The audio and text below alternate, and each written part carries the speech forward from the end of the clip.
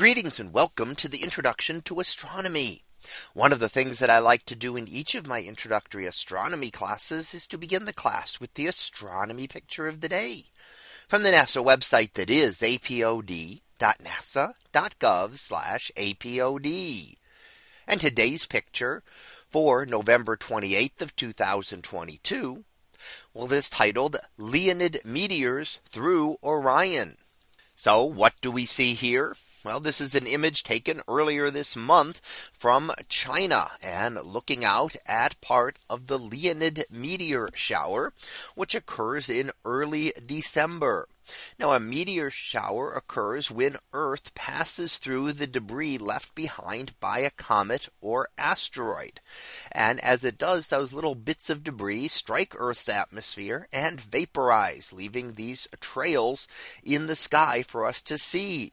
And we call these meteors, or sometimes more commonly known as shooting stars. Now, we call them the Leonids because they appear to radiate from the constellation of Leo off to the left side. And you can see where they all, if you kind of trace them all back, connect them all, extend their lines backwards toward the left, they would all seem to converge at a point. And that has to do with the fact that they are all traveling parallel through space in the same orbit. So they're all going to appear to come from the same direction. Now, we also see a lot of other things in this image. And in fact, the title is Leonid Meteors through Orion. And Orion is there toward the center of the image. And let's go ahead and label that here for you.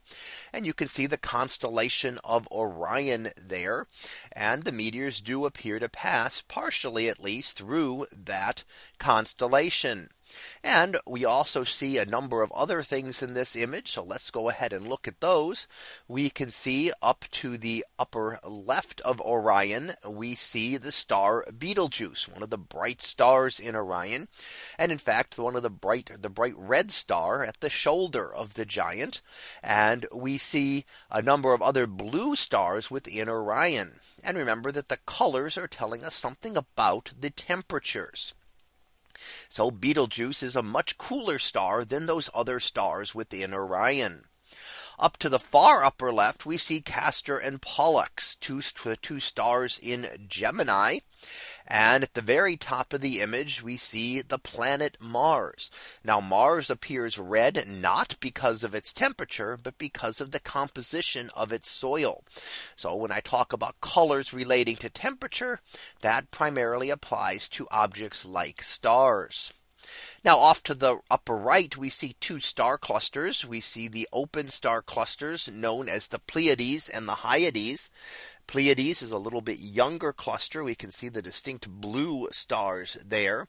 And the Hyades is the V-shaped cluster. And the V is just above the word Hyades there.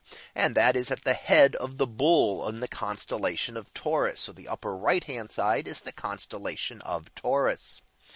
And then finally down below Orion, and a little bit to the left of it, we see the bright star Sirius, the brightest star in the sky.